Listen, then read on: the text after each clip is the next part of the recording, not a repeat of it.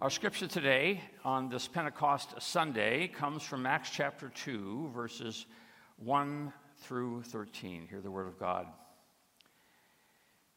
When the day of Pentecost had come, they were all together in one place, and suddenly from heaven there came a sound like the rush of a violent wind, and it filled the entire house where they were sitting. Divided tongues as of fire appeared among them, and a tongue rested on each of them, and all of them were filled with the Holy Spirit. And they began to speak in other languages as the Spirit gave them ability. Now there were devout Jews from every people under heaven living in Jerusalem, and at this sound the crowd gathered and was bewildered, because each of them heard them speaking in the native language of each. Amazed and astonished, they asked, "Are not all these who are speaking Galileans? And how is it that we hear each of us in our own native language, Parthians and Medes and Elamites and residents of Mesopotamia, Judea and Cappadocia, Pontus and Asia, Phrygia and Pamphylia, Egypt and the parts of Libya belonging to Cyrene, and visitors from Rome, both Jews and proselytes, Cretans and Arabs? In our own languages we hear them speaking about God's deeds and power." All were amazed and perplexed, and saying to one another, "What does this mean?" But others sneered and said, "They're filled with new wine." This is the word of the Lord. Let us pray. By your grace and through your mercy, we pray, O Lord, that you will allow these words to come to point to the word just read and to the word made flesh in Jesus the Christ. For we pray this in his name. Amen. Some of you have heard me tell the story of the time moons and moons ago when I was out visiting a good friend of mine in California. Tim was pastoring a church up in Port Hueneme, which is right there on the Pacific coast, and while I was there, he received an invitation from one of his parishioners for us to go sailing. Now, I'm not much of a sailor. I've been out a few times, but I grew up on a lake, so the idea of a little pleasure cruise on the Pacific Ocean sounded nice to me. So late that afternoon, Tim and I made our way over to the man's house, whose name was Bob, and there behind Bob's house was this beautiful 36-foot sailboat. Now, it turned out that there were 4 of us who were going to be taking this little excursion upon the Pacific, 2 of whom knew nothing about sailing, I being one of them. So we got on the boat, checked some last-minute things, untied the lines, and off we went. Now, in order to get out to the ocean from his place, we had to pass through a series of canals and then finally into the harbor and then finally out to sea. And so for a while, we just chugged along under the power of the boat's motor just to get us out to the harbor. But before we started out, I hadn't realized how windy it was. And it seemed that with each passing minute we drew closer and closer to the ocean, it got windier and windier. And then all of a sudden, Bob, the captain, shouted out, "Okay, gentlemen, let's prepare to race." Race? I didn't know we were racing. Nobody said anything about racing. I was going to be a pleasure cruise. I was ready for the cheese and crackers. But before I knew it, the sails were up, the engine was off, the wind was getting windier, the waves were getting wavier. And I remember, I'm not a sailor, so as we got into the harbor and did that little jockeying for the start thing, and then out into the ocean with the boat going this way and the boat going that way, giving new meaning to the phrase keel over. And as the waves seemed to be tossing around at the whim, and as Captain Bob was barking out orders with a voice that betrayed a slight sense of panic, and as was all that I could do to hold on to the lines, which were holding the sails, which was holding the wind, which was driving us further and further from the shore, it was then that I began to think, what a wonderful life I've lived. We were on that ocean for 3 hours. It took me about the first hour to realize that we were probably not going to die. Underline the word probably. No, it wasn't until we were well into the race with the ocean spray in our face, the wind whipping us around, the boom swinging back and forth, almost taking my head off a few times. It wasn't until then that I began to realize that this was probably not the end of my life. This was sailing. This is what happens when you put into the deep, when you raise your sails, when you let the wind take you. And parenthetically, we finished dead last in the race.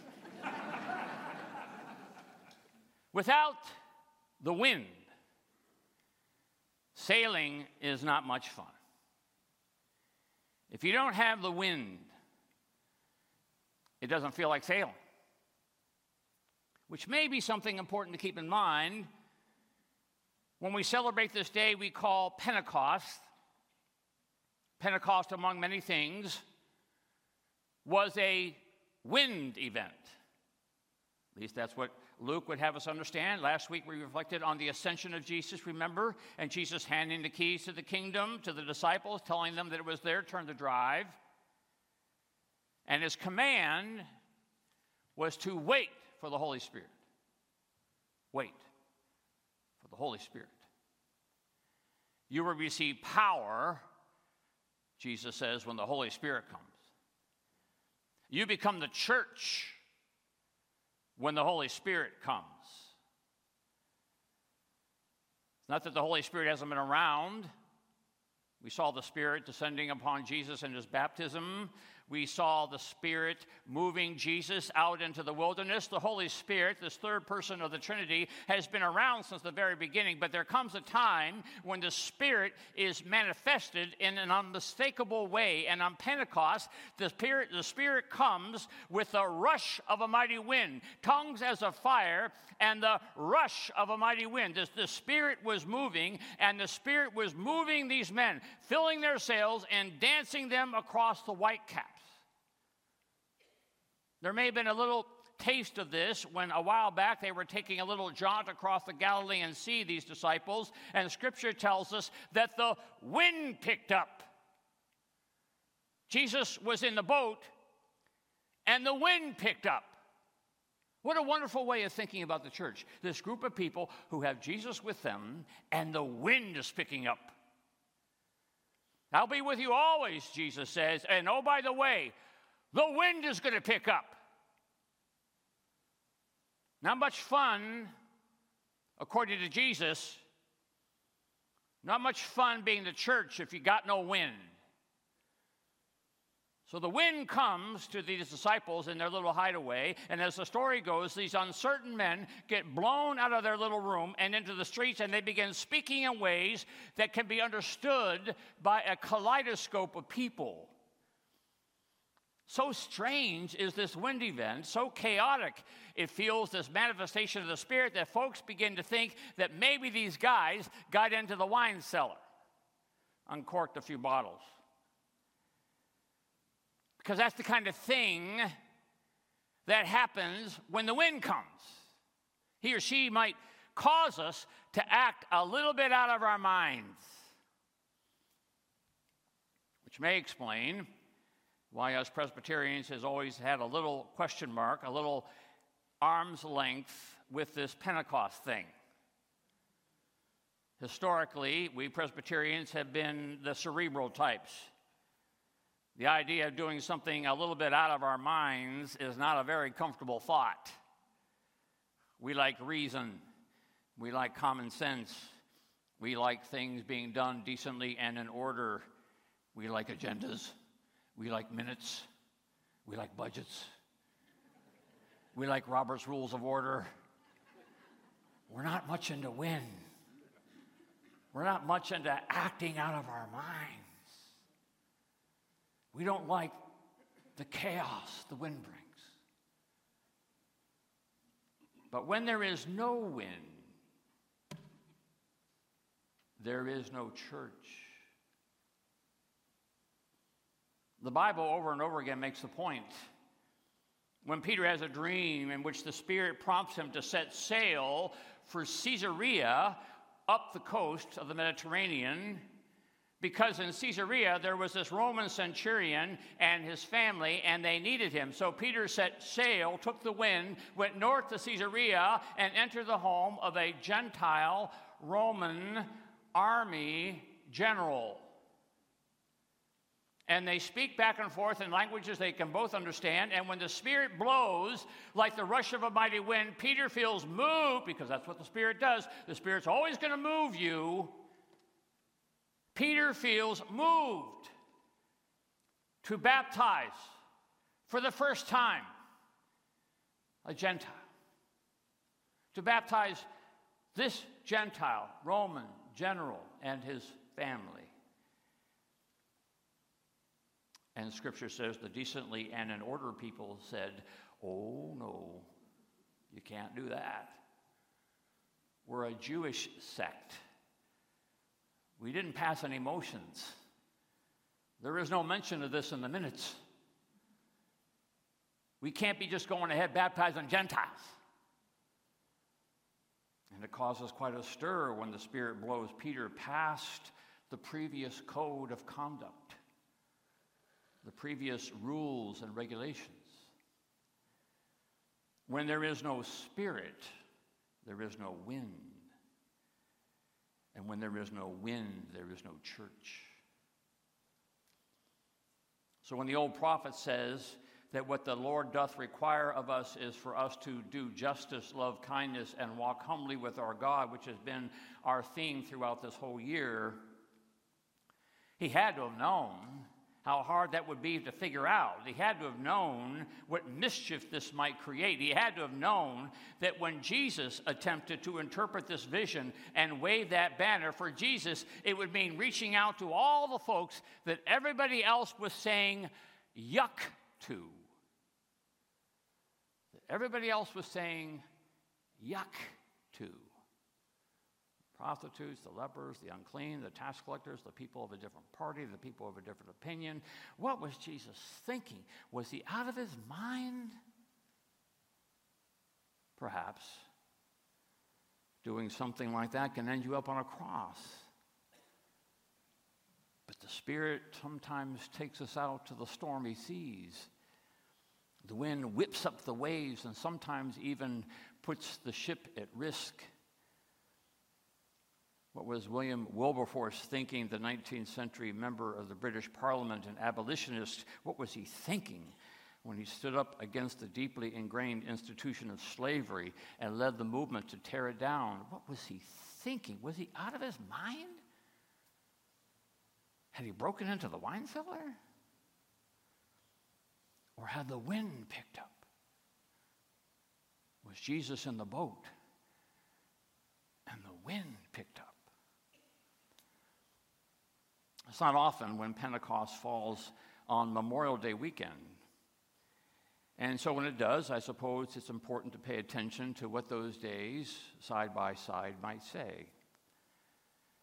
Tomorrow you will find me, as you will every Memorial Day, walking amidst the markers of the National Cemetery out in Sarasota, giving thanks for the men and women who gave a portion of their lives to our country, and some who gave the supreme sacrifice of their lives.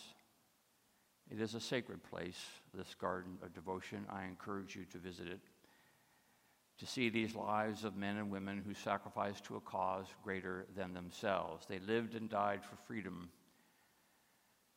And above this garden, these fellow citizens who have preceded us in death, above these veterans, the flag hangs at half-mast, billowed by the wind. Billowed by the wind. Our national banner swelled and swirled by a breeze we cannot see. As Christians, as people of faith, when we look at that banner of liberty and justice, we think of its being billowed by a certain wind, an unmeteorological wind, the wind of the Holy Spirit. We pursue liberty and justice as the Spirit moves us to liberty and justice. Our freedom is in the Spirit. Paul says, where the Spirit of the Lord is, there is freedom. And so we pursue the Spirit's freedom, the Spirit's justice. Do justice, love kindness, walk humbly. And if for Peter it meant the Gentile general, and for Jesus it meant the lawbreakers and the morally suspect, and if for William Wilberforce it meant the slave, if for all of them it meant some human being or human beings who felt outside the boat, well then, what might this wild and mighty Spirit be moving us toward? Years ago, with another church, I had several opportunities to visit the Copan region of Honduras, which is on the other side of the country from where we normally go from Church of the Palms in El Progreso. And we went there to partner with brothers and sisters in Christ who are providing health care and schooling for children. One night while we were there in the wee hours of the night, a knock came to my door. It awakened me. It was the leader of our group there to tell me that a visitor was there asking for help. A few of us gathered and went down to the lobby, and there sat a young, very pregnant mother and her infant and her toddler. Through an interpreter, we learned her story. They were living with an abusive husband and father, and they feared for their lives. They were penniless and had only the clothes on their back, and they were fleeing. They had family on the other side of the country, but they didn't have a bus ticket or money or food for the clandestine journey. This young mother was all alone, desperate, a desperate fellow human being caring for a brood of children. Our little group huddled together to discuss what we could do.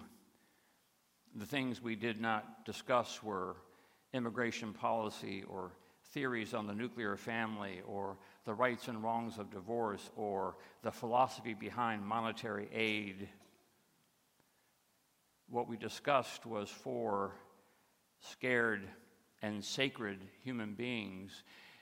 Did you ever realize that the words scared and sacred have the same letters? Scared and sacred human beings fleeing for their lives who felt very outside of the love of Jesus. So the wind picked up a little, and we hid them in our rooms for the rest of the night, and we chipped in for bus fare, and we walked and food and other expenses, and we walked them to the stations surrounding them and put them on their first rickety bus to freedom. Nothing very courageous about any of that.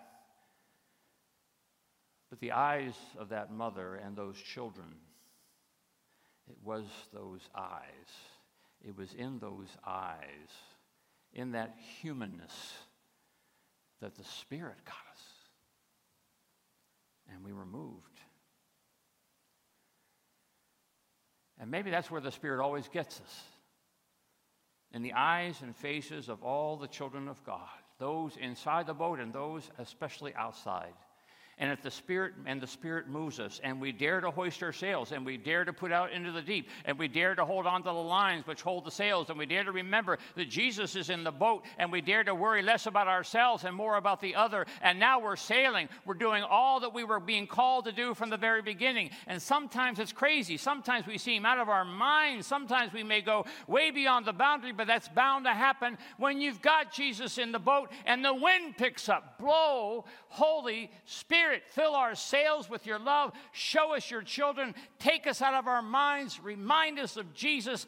Move, Holy Spirit, us out of the comforts of our hiding places and into the streets, that we will discover again the joy of our Master, the joy when all find liberty and justice, when all will discover what was true all along, that all of us, every single one of us, is a child of God, because when there is no wind, there is no church.